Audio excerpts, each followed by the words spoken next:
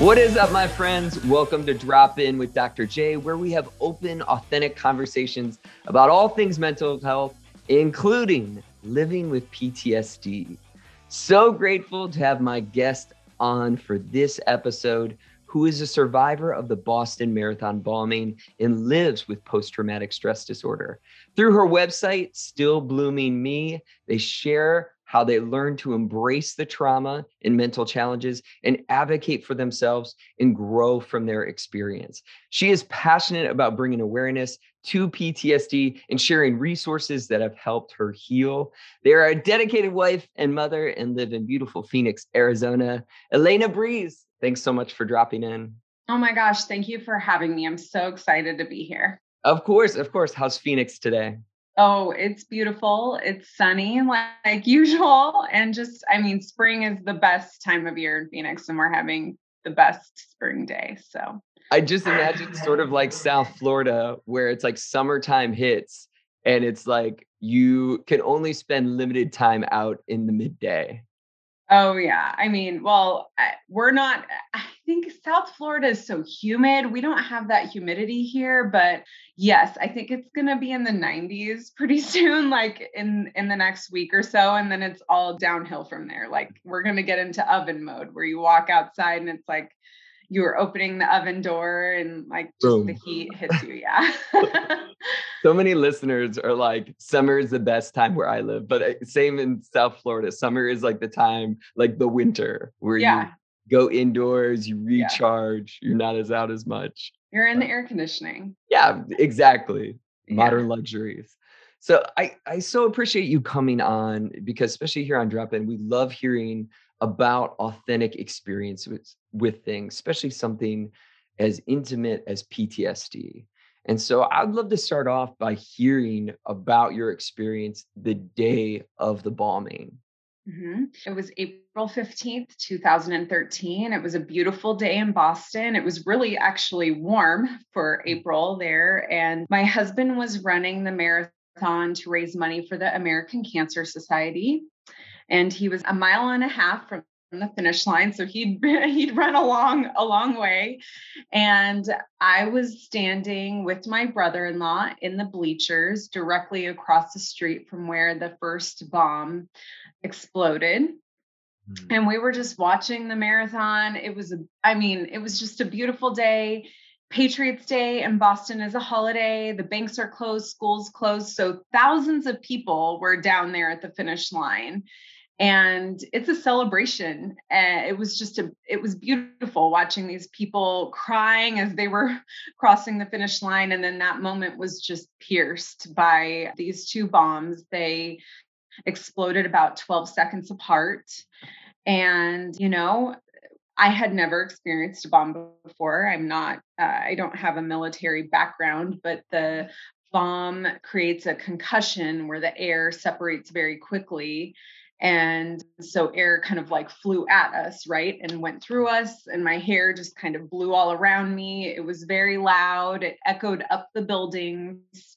And after the first bomb went off, it took a few seconds to kind of figure out what was happening. And then the second bomb went off. So then it became like we need to carefully get ourselves out of here. There were a lot of families and kids around us. Thankfully, my children were here in Phoenix with my sister. And yeah, it was traumatic. We were faced with bomb squads as we turned the corner onto Exeter Street, right by the Lenox Hotel.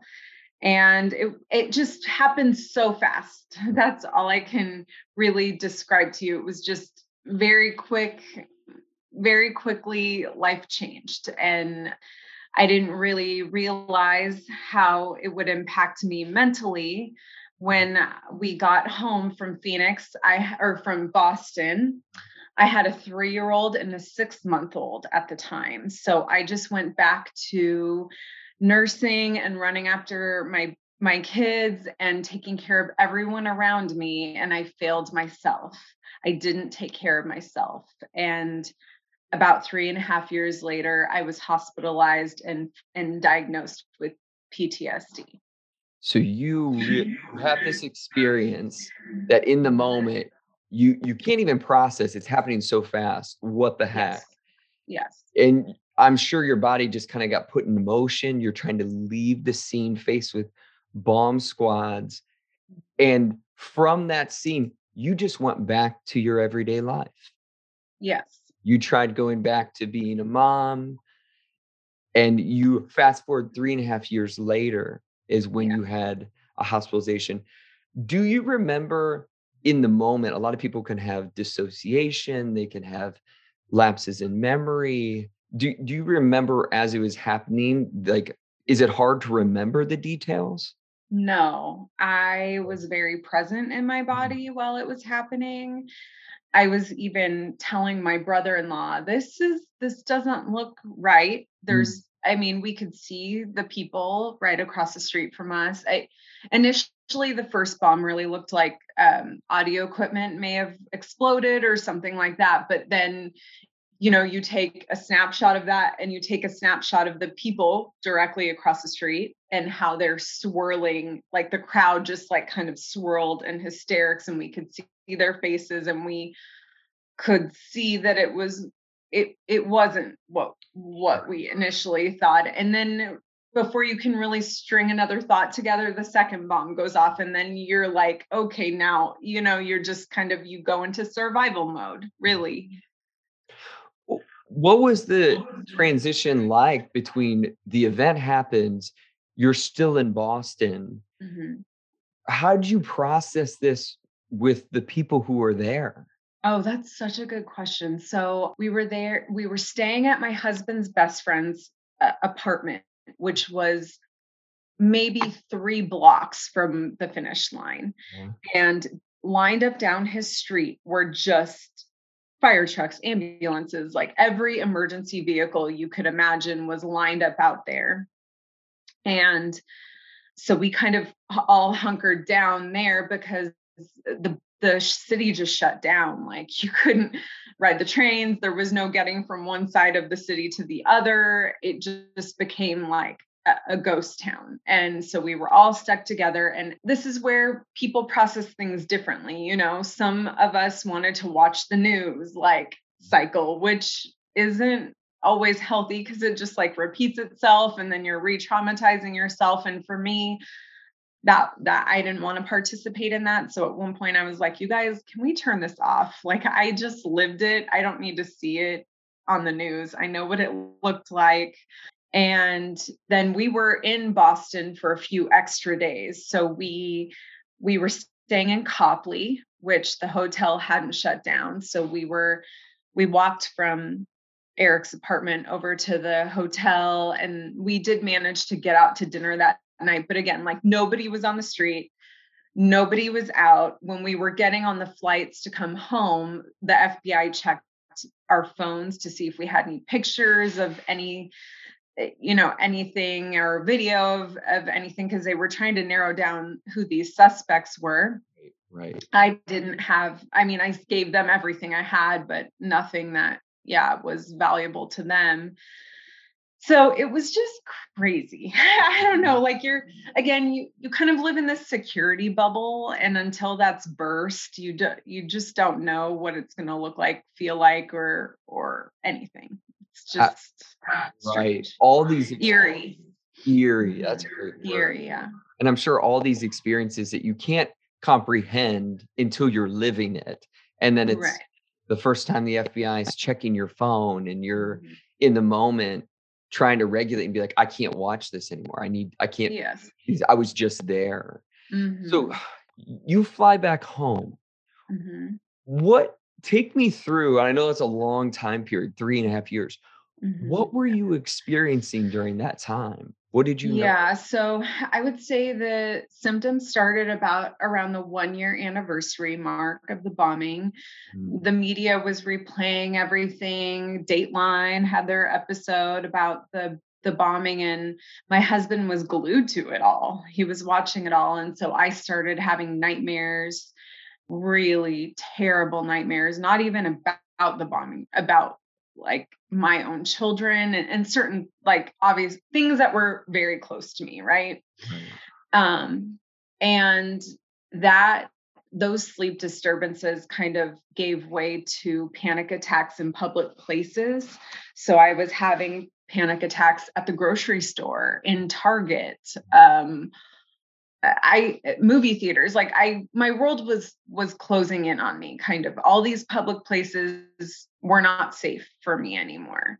And then that just turned into anxiety and depression on a level that I can't even really like explain to you. It was so paralyzing. I stopped really being able to drive. And then finally, and again, I want to tell your listeners, I was also having a lot of physical symptoms where I was waking up every day telling my husband, I'm not feeling well. And he would just say, you never feel well. And I just had like a fatigue and a lot of physical symptoms, a lot of heart palpitations, headaches, chronic pain everywhere that I couldn't really pinpoint. I saw every doctor imaginable, a cardiologist, a gastro. I thought surely there was something wrong with me physically. Okay. And then on July 14th, 2016, that was the day of the Bastille Day attack in Nice, France. And I sat down to catch the evening news, and I heard a witness recount what he saw, and it triggered this full body response for me. I went to bed early that night because I wasn't feeling well, and I woke up with an incredible panic attack. I mean, the worst one, basically, that I've ever had. I thought I was dying. And then that just like snowballed into being afraid to even go to sleep, and I stopped eating. So about 3 weeks after that final panic attack, I was hospitalized on August 3rd. Your story is so powerful because so many people can stereotypically think if you go through a traumatic event, well, surely weeks after, days after, there's all kinds of symptoms. Yes. And your story, it sounds like a lot of this really began around the 1 year mark. Yes. And from what I read now about post-traumatic stress disorder, it sounds like the symptoms can manifest, between that 3 to 5 year mark after the trauma. Yeah. So by then you're kind of like, okay, I should have moved on by now. You're not thinking about it every day, right? And your body cannot forget it. And it's really hard. You need help at that point. And I didn't have any coping skills. I didn't even know what was wrong. I wasn't making the connection that this was related to my trauma. Wow. So even you watch these things on the news and then you're feeling these things in the body. It felt so scattered for you. Obviously scary, like something's wrong, but it wasn't obvious of, oh, this all relates back to that bombing that I witnessed. Yes. It didn't feel that connected for you. Right. Right. So you go to the hospital. What's that experience like for you? It was terrible. I mean, it was scary. I had never been on medication before. And so they just kind of like threw the whole book at me. They put me on 3 or 4 different things right out of the gate. And I was so sick. I could barely like feed myself. I was shaking so badly. And I spent about 5 to 7 days there, and my husband would come and see me, and he just kept saying, Elena, do what you have to do. Let's get you out of here. Then we'll find the people that can help you. But you have when you're in that setting, you have to participate in eating and going to the group therapy sessions, or they just keep you longer, So that experience, although it was awful, it really was a reset button for me. And it kind of lit this flame inside of me to advocate for myself and fight for my life, because no one else was going to fight the way it needed to be done. I had to be the one to do it. And it taught me that I needed to be the CEO of my own health and healing, and really find the right therapists and and people who were holistically minded like me, who were going to be on my team to help. And that's really what it did. So that hospital experience got you up to sort of like a baseline. Like you Yes. cooperated to get the hell out. But then Yes. it really sounds like your healing process came after. Oh yeah. Take us through what that was like for you. How did you find? Well, it's still happening, honestly. Like I feel like I'm still healing, I'm still growing, I'm still learning. So I don't want to paint a picture like it's done. The work isn't done. Yeah, the work isn't done. But I would say like the first part, like the part where I like ripped the scab off and it was bleeding and bleeding, it was a few years after that. Honestly, I first had to find the right people. Like I mentioned before, I see an EMDR therapist. I've been with her for 4 years now. So the first year I saw someone else and then it just wasn't the right fit. Mm-hmm. And I think that's important to share because sometimes these people that we find we don't click, or it's just not the right fit. And that's okay. That's okay. That's okay. So I found the right person, and we've been together for a while now. And then I started treating myself with a naturopathic doctor. She initially helped wean me off all these medications, and I was able to use supplements for a long time, and CBD and a lot of other great tools and supplements that are out there that helped me for a while.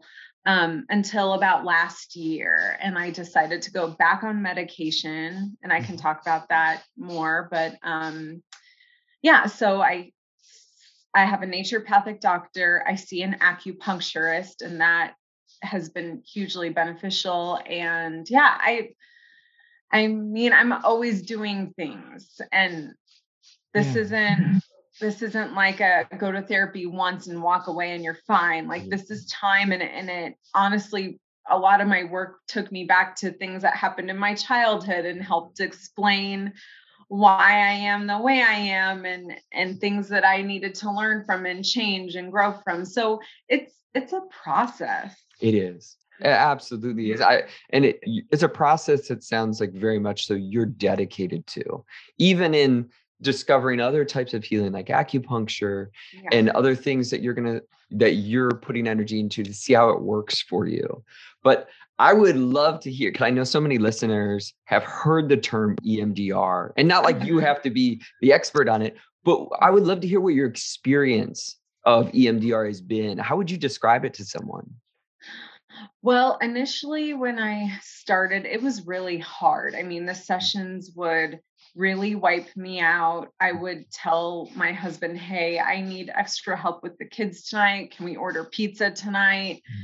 Like, this is a lot for me to take. I would take a bath that night. I would really baby myself. And a lot of this has been taking care of myself like I would a baby, honestly.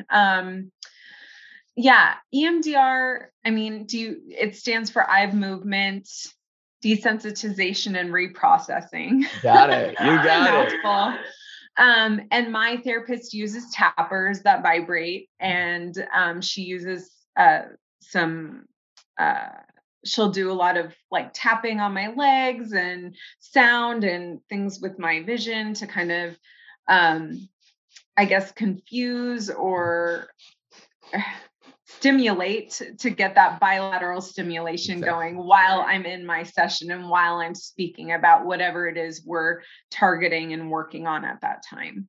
So it's a lot of work. There are some really great apps that kind of stimulate some of that. Anxiety Release is one that she recommended that I use, and I have tappers at home that I can use too now. So When you first started it, what were your thoughts? Because some people are like, just give me anything that's going to help. But other people can be like, this seems like it's not going to work, or this seems dumb. Like, what were your initial thoughts? I mean, I think it's important to be open-minded when you're working on yourself. I mean, there are many different ways to heal. Right. There's no like right or wrong way to do this. And EMDR is a great way to help rebuild and heal your brain and grow new neural pathways, and it has been hugely beneficial for me. And I do have friends who say the same thing, that it didn't help them, but I'm not sure they gave it as much of a chance. I feel like it's one of those things you have to stick with for a while and be very mindful while you're going through it of what you can change, what you're recognizing, what you're learning, and trying to implement that when you're outside of your session too. I love that mindset. And it is so important because what we know in psychology is what you predict about things has an impact on its success. And so Yes. it is to try to stick with something, stay open. But you also alluded to the other truth that different things are going to work differently for different people. There's a lot of Right. difference in there, but you get what Yeah. I'm saying. Yeah. Um, so, but it's been something for you that's been ongoing and you're like, I've had a lot of benefit. What have you noticed shift for you? So you went through these nightmares, the panic attacks, it disturbed your eating. And Mhm. we know PTSD can impact like the plethora of mental health and physical health symptoms. What have you noticed shift as a result of this therapy? Oh, wow. So many things. I think when I first started this work, I was just so scared to live. I was scared to be in my own skin. I mean, I was just really afraid of everything. And that EMDR has helped me so much to participate in my life again. I can drive now, I can eat, I can go to bed. I mean, just because I've done this work doesn't mean I don't have bad nights still. I still do struggle with my sleep, and I have some great tools that I lean on. And I think the work has helped me get to a place where I can just say, okay, you had a bad night. It's going to be okay. Whereas before it would just continue, and I wouldn't be able to talk myself down Mm. and have those conversations with myself to like ease the I don't know, like ease the issue or ease the symptoms and stop the rolling ball, I guess. I don't know. Right. Um yeah, I guess Yeah. that would be my answer. Absolutely. And it's like with so many mental health things, but especially PTSD in the beginning, the waves can feel like they're just crashing upon you. Like you can't get a breath. And now it sounds like you've healed to the point where it's like you can recognize sort of a bad day or bad moments, but you have all these other times where you're living your life, you're present, and you're not haunted by sort of this pending doom. A lot of people will describe it. Yeah, I mean there are still things that trigger me, Sure. but I am able to cope with them better. If that Yeah. makes sense. Yeah. And lean on those tools that I've learned. Yeah. Yeah. I know there's an IG question relating to just that, so I won't spoil that. So I'll save that for later. Okay. The other part of me is wondering, what did you know about PTSD before all this? I didn't know anything. Everything I knew about PTSD was military focused, which is Mhm. great.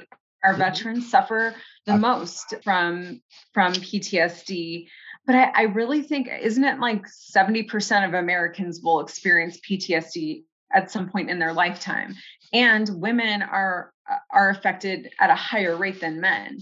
So I think I had no idea that, you could experience PTSD if you're in a car accident, if you lose a child, if anything traumatic happens to you. The symptoms are the same.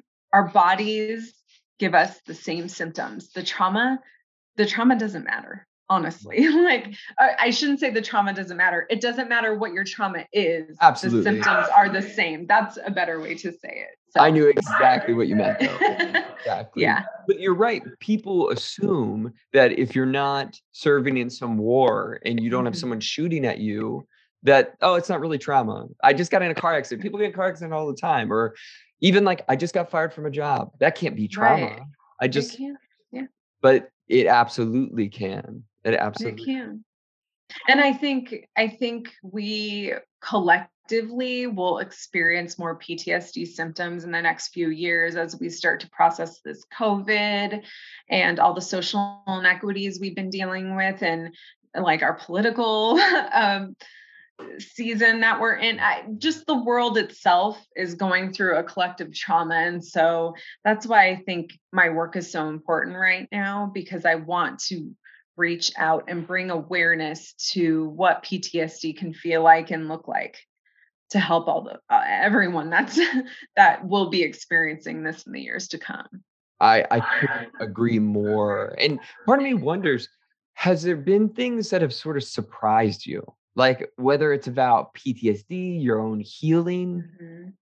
Yeah, I find once I was able to embrace and accept PTSD into my life, it gave me an incredible lens to see life through, and one that I, over the years, have grown so grateful for. Mm, I It grew my compassion and my empathy. And when I was first diagnosed with PTSD, I was really worried that I would miss out on living this beautiful life I had planned. And while I have had to let some things go, and big things that I've had to mourn over, mhm. I I've finally gotten to the place where I can see how much I have, and it's highlighted beautiful people in my life. It's been a gift, and I could not have said that to you 5 years ago, or even maybe even last year. Last Right. year was hard for me. So, yeah, Those aspects that you name fit right into the terminology we sometimes refer to as post-traumatic growth. growth. And a lot of people can be cynical of it and be like, "Well, are you saying trauma's good?" And it's like, no, nobody's saying trauma is good, but there are specific things that when you heal and grow through trauma, that you, as you put, gain this lens that is unique and Mhm. can be one of appreciation or gratitude for other things that may not have been there had you not gone through the trauma. Yeah. Yeah, absolutely. What do you wish other people would know about PTSD? I mean, well, it's I think the face of PTSD is getting better and broader. Yeah. I think as different public figures and celebrities speak out about their trauma, the I think people Mm. are recognizing that it can look like them, that Mm. it isn't just, this person who's been in the military who has experienced combat. Mhm. And I also want people to know that life can be really hard, but it can be really great. And I think that PTSD just adds another layer to life and to living, and whatever that looks like. You can still have a full life with it. You Mhm. just have to be very gentle with yourself, and learn how to live a little bit differently. That compassion, so necessary, especially as you've been very candid about the ups and downs and how it's a continuous process. It's not a Yes. point where you're like, "Oh, I'm totally healed from this Right. PTSD." Yeah, absolutely. Yeah, but 'cause part of me thinks, what are some symptoms for you that are sort of the things that linger? Sleep issues Yeah. still really affect me. Um, Anxiety. I would say I'm through most of the PTSD. I don't really qualify for that diagnosis anymore. It's more of a generalized anxiety disorder now that I live with. Oh, Um, but I still get triggered, yeah. and I still don't watch the news. Like, I know the things that bother me, and I try to avoid them. They don't I can still participate in some of it now, but I mostly avoid it. I try and just fill my life with good news. But yeah, I think the hardest thing for me is still just sleep. Sleep. Those Sleep. the automatic process where these dreams, these feelings, the emotions, the panic, like they can just Yeah. hit us feeling out of nowhere, right in the middle of a REM cycle. It's very interesting how And that it's hard plays out. because sleep is supposed to be so restorative. Like, that's where you're supposed to heal. So it can be super frustrating. When to when you still ha- deal with it. yeah, when you have bad nights of sleep, Mhm. have you found anything that sort of helps you, even if it's after the bad night of sleep? Yeah. Well, I mean, I love my weighted blanket. That helps me Yeah. a lot. I have some great apps that I use in the middle of the night, just like meditation apps. I next to my bed, I keep like a whole arsenal of tools in case I need something in the middle of the night. I use homeopathy. That's been helpful, and ear seeds, acupressure seeds in my ears. Um, yeah, I use so many different things, and I try to kind of mix those things up too, because I feel like if I use something for a while, it'll stop to help as much. And then so I kind of have to keep my issues confused, if you will, and guessing.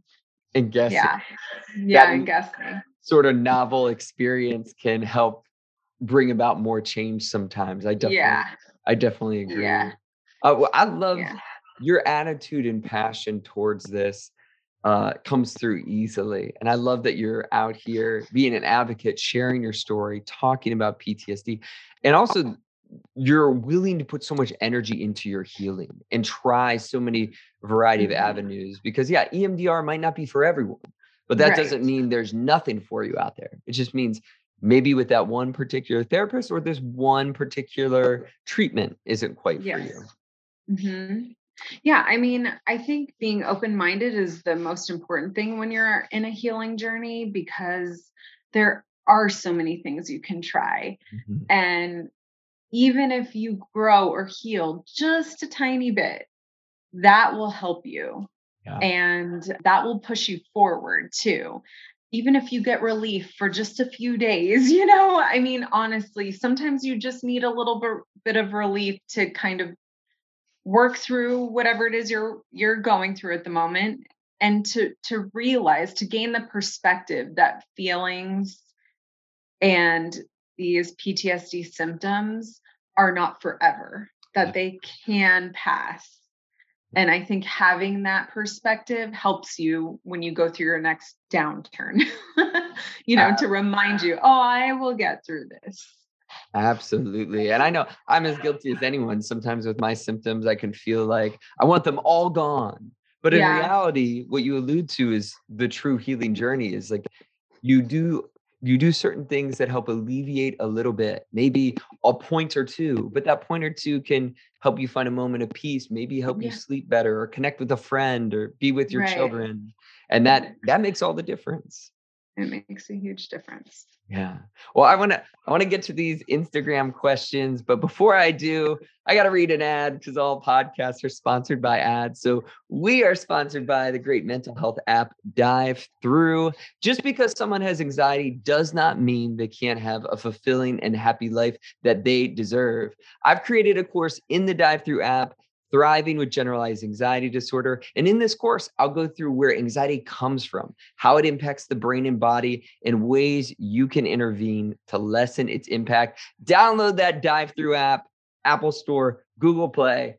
This podcast is sponsored by BetterHelp. Listen, we all have mental health, but many of us resist getting help because it's inconvenient or we simply don't know where to start. BetterHelp has made the process of getting with a mental health professional easy. In fact, you can be matched with a therapist in under 48 hours. That's lightning fast. The service is available for clients worldwide. Wherever you are out there, BetterHelp is there for you. You can also log into your account anytime and send a message to your therapist. This is an awesome feature because we all know things happen between sessions. You'll get a timely and thoughtful response. Plus, you can schedule weekly video or phone sessions so you won't ever have to sit in uncomfortable waiting room as you have to with traditional in-person therapy. There is absolutely something to sitting on your own couch, your own chair or furniture in your space and starting your therapeutic journey. Incredibly convenient and comforting. Visit betterhelp.com/drop-in Dr. J. That's BetterHelp /drop-in DRJ, all lowercase. Drop-in listeners will receive a special promo code for 10% off your first month. Start living a healthier life today. Everyone out there, as always, thank you for all your great questions off of Instagram. You really help continue this conversation. So the first question, alluding a little bit to what we were just talking about, but does PTSD ever get better? It does. It does. It takes time. It's not like a linear healing trajectory. You're not always going to be going in an upward motion towards that, goal of being healed. Sometimes you're going to go backwards. It's hard. It will keep you guessing, but you have to hang in there and be patient and do the work, because you will get to a point in your life that you can live with PTSD, and you will have that perspective of seeing life through a different lens and having some compassion for yourself. But you have to just hang in there and surround yourself with amazing people who love you and who believe in you too. That is so important. I couldn't agree more. And in your journey, Elena, how many years has this been? Like, how many years have you been partaking in healing yourself, growing through PTSD? I was hospitalized in 2016, so I'm coming up on 6 years. 6 years? Yeah. Initially, this was like a job for me. Healing was a job. Full time. And now I see my EMDR therapist once a month, or sometimes we spread it out more. It's not an every week situation, but like tomorrow I'm seeing my acupuncturist. So that's something I'm doing for myself tomorrow. Now it's more of a self-love, self-care process instead of I have to heal. I'm really sick right now, Right. It's just shifted a little bit. Absolutely. But and again, everyone's different on this. And I want all the listeners to know that. Like, of course, your story could look different, but at the same time, you give such good perspective that it's 6 years. This isn't something you did in 6 months. It's not something you did in No. 6 weeks. It's been spread out over the time of over a half decade. Yeah. And I know that that's very realistic for any mental health disorder, but specifically PTSD. Like it might take that long for you to get to these places where you have more good days than bad. Yeah. I mean, you have to learn how to live with it. That Right. takes time. It takes so much patience and time. Mm-hmm. Mm-hmm. Absolutely. And that compassion, especially self-compassion, is so pivotal because any one of us can start to feel down on ourselves of like, what is really wrong with me? Like, why can't I get better here? But that's when having good mental health professionals or professionals at our side to explain, like, listen, it's not a linear process. It's not going to No, be. Yeah, that's true. absolutely. Here's another great question. How should I educate family, friends about PTSD and how it might be showing up in my life? That's a great question. My husband, that would be a really good question for him. Actually, I don't know if he really understood what was going on with me until I was hospitalized. And the doctors said to him, "Hey, this is like your wife has cancer. She's very sick. She needs some major help." And I don't think he understood how serious it was until that point. His mom did have bipolar disorder, so he grew up in a home where mental health was talked about and like it was a big focus. And so he already had that life experience. So I think it was easier for him to support me through this, having had that experience. But I honestly think the best thing you can do is just be open about how you're feeling. It takes time to learn how to verbalize how it feels, but I think if you have the right people in your world, you can share what's going on. I honestly, this whole experience highlighted who was meant to be in my life all along, and it really shrunk my circle of people and friends. And that's okay too. So saying goodbye to people who aren't on board with you healing is like one of the first steps. It's painful, but it really is, because they can hold you back from your true potential and your growth. And so I think, getting the right people in your circle on your team is number one, is paramount. And then from there, finding a way to verbalize, maybe share some books with them, maybe direct them to my website. My husband wrote a beautiful piece on there about what it's like living with me, I guess. And yeah, I think just trying to point them to some resources would be beneficial. NAMI is a really great organization. Yep. They support family members too of those who have mental health challenges, and that's a great resource. You're hitting on a common theme that's come up in this podcast across different episodes, and that is exactly what you said. Sometimes we learn who's worth having in our life, and that we can't convince people to be open, to be compassionate, to care, and to want to learn about us and what we're going through. Yeah. Some people just don't. And like you said, that energy, the questioning, the almost minimizing and validating, it can absolutely hold back our healing. Yeah. I mean, and just, I don't want to like go into this long story about it, but for instance, I had a very close friend tell me that she didn't believe the bombing happened, that it was all staged, that there were crisis actors there, that if I spent some time on YouTube, I would see this. So like, that was a relationship that I had to let go of. It was never going to grow with me in the place where I was with my issues, with my PTSD surrounding the bombing. So yeah, if you have friends like that in your life, it's time to just walk away. You need to do that for yourself. Yeah. Talk about the essence of invalidating. That's like the extreme. Oh my God.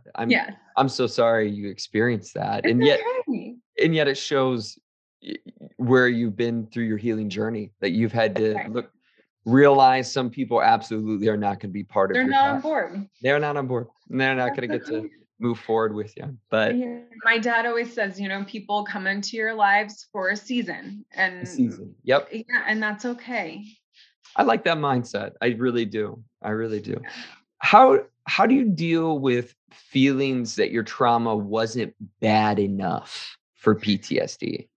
And that gets into, comparing your trauma to other people and that sort of thing. Actually, Dr. Edith Eger wrote a beautiful book about, it's called The Choice.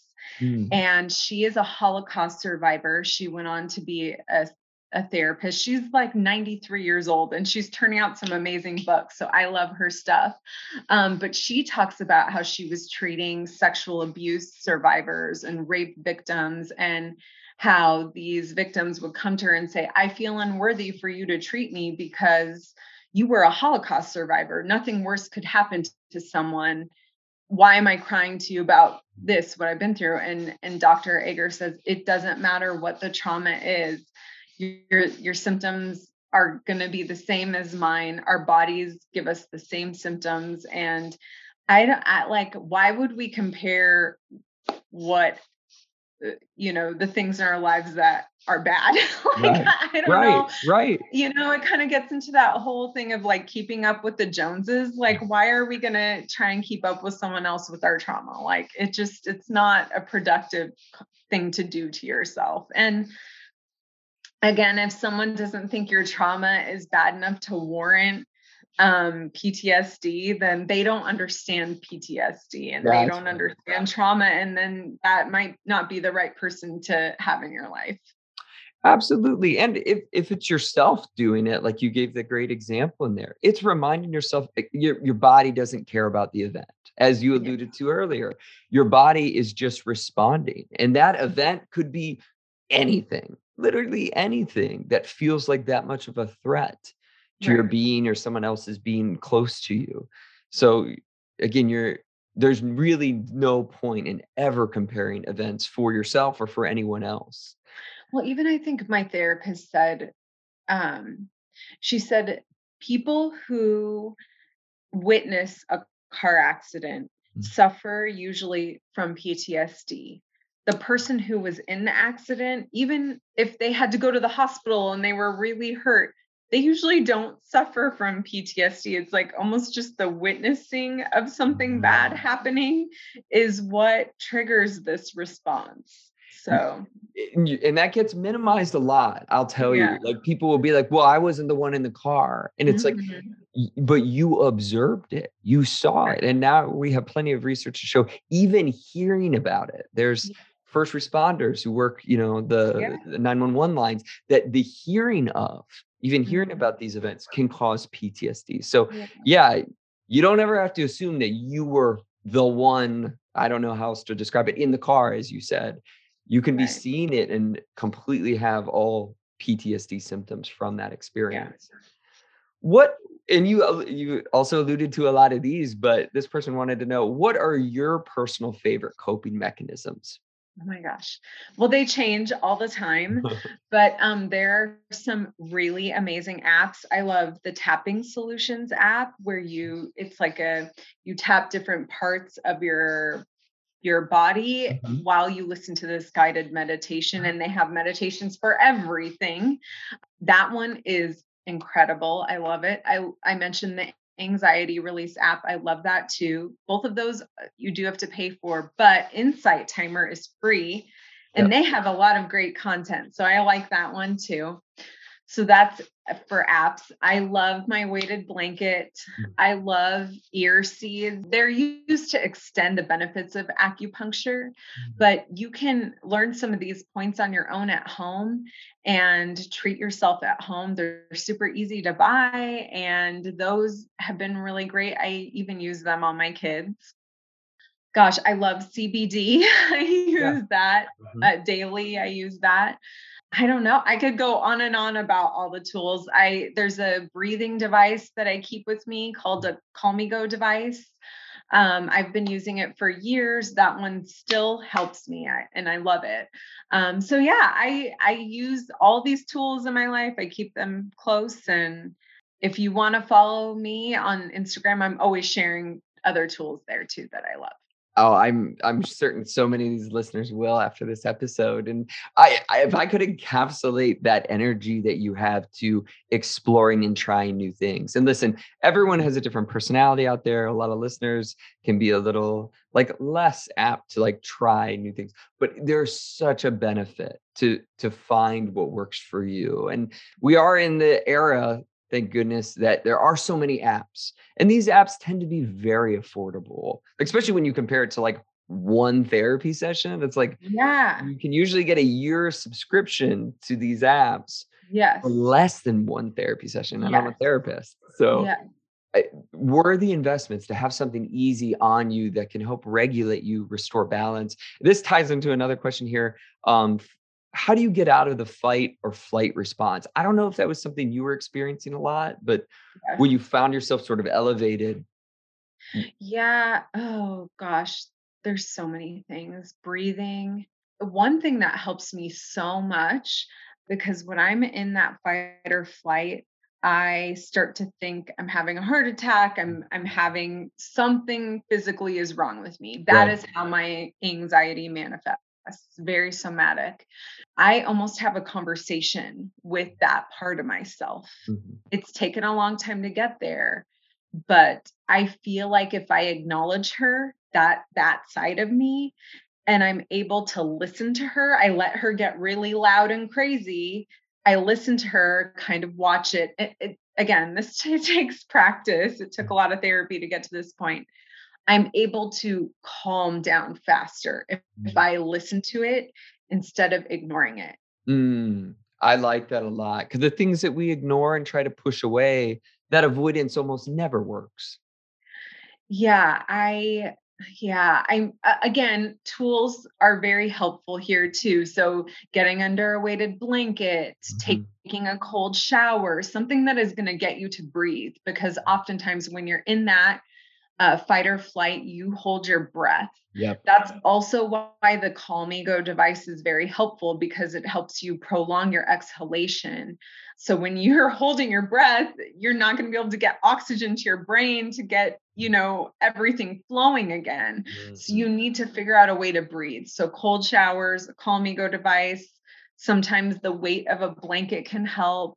But yes, I think letting that part of you get noisy and loud, acknowledging it, Mhm. listening to it, because Mhm. it's just information. Yeah. Um, and then eventually being able to kind of like talk it down off the ledge. That has been most beneficial for me. I love that because often when we have these experiences, you can begin to understand why that voice got loud. Like you can hear it out. You can start Yeah. to maybe see what the trigger was from today or see what led up to this kind of being in a sympathetic fight or flight state. But if you ignore it and you try to push it away, you gain no information.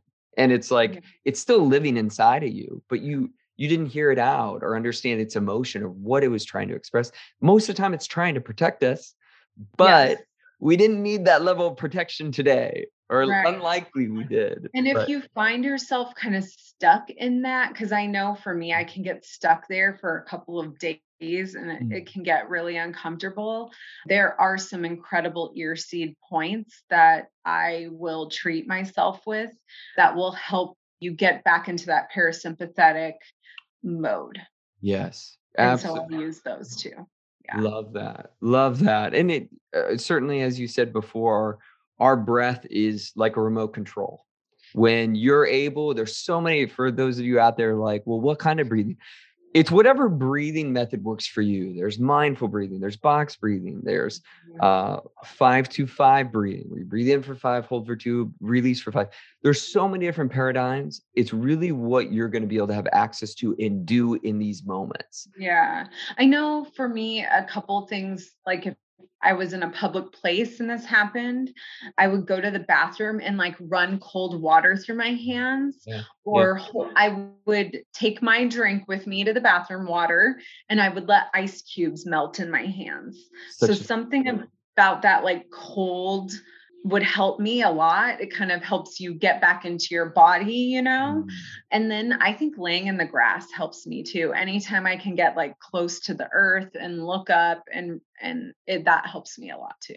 The sensory experiences you just described, because they help gain back control, right, of Yeah. what's happening here and now and override some of that fight or flight. Certainly very effective. One last question here for you, which is an interesting one. How do you tell your partner about your trauma for the first time? And I know your experience, your trauma with your partner, he was there and Yeah. participating in the race, but how would you recommend somebody do that for the first time? Oh gosh. I mean, I think if you have a really great partner and if they care about you, they want to know this part of you. And I think maybe being in a really safe place for yourself, Mhm. whether it's in your room or somewhere calm. You're not going to want to do this at a coffee shop at Starbucks. You know what I mean? Like Sure. or even on a date. Like I would say somewhere maybe outside. So if it triggers you, you can lay in the grass, you can be close to the ground. So you can ground yourself. But I think if this person really loves you and cares about you, they're going to want to know this part and support you through it. And also, something that has always helped me is writing things down. So maybe if you wanted to write it out and share it with them that way, if you're having a hard time verbalizing it, that might also be beneficial. Love the thought process of allowing them to come into your comfort zone and you being in your comfort zone, Mhm. whether that is in the grass, Yeah. whether that's, within, I don't even know, your bedroom or someplace Yeah. where you feel comfortable. Because when we open the doors to a disclosure like that, yeah, we probably don't want to be in a place that I don't want to use the word unsafe, but it's not our comfort zone, like a Starbucks. Someone out there, they're like, my comfort zone is Starbucks, damn it. Yeah. Yeah, and maybe it is, but Maybe I it is. just know for me, like if I meet new people all the time, and oftentimes it's in a social setting, and so And for me, I don't drink alcohol anymore Mhm. because of my PTSD. It helps me manage my symptoms better when I don't have alcohol in my system. So if I'm in a social setting and someone's like, "Hey, how come you're not drinking?" It's kind of uncomfortable to say, "Oh, I have PTSD." And then they want to know about that. And you're like, "Well, I'm a Boston Marathon bombing survivor." And then they feel bad. And it's like, I don't want you to feel bad, but you asked me. And so here we are. It's okay. But it takes time to get to that place. So That's it's, right. you kind of need to start in a safe place with the person you love who cares about you. And then I think that it will be okay. Yeah. Yeah. I really like that. And the first time with these things is always the most difficult, Yeah. right? You're disclosing it and walking that where now in your story, you're already at the point where someone approaches you at a party, you're like, I know where this is gonna go. Yeah. And you can kind of just flow through it and you're like, yeah, this is sometimes how this goes. But Right.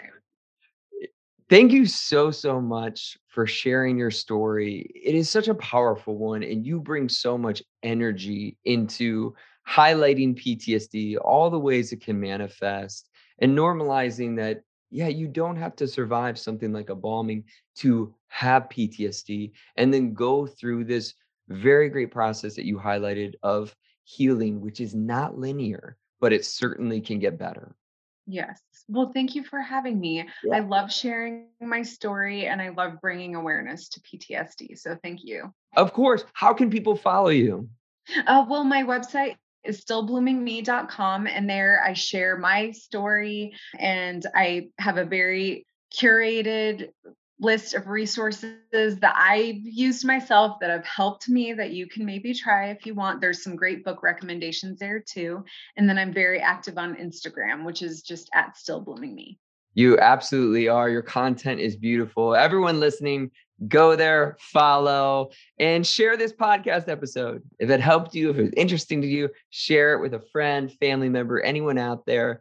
Help destigmatize PTSD. Thank you so much again for listening, and we'll see y'all next time.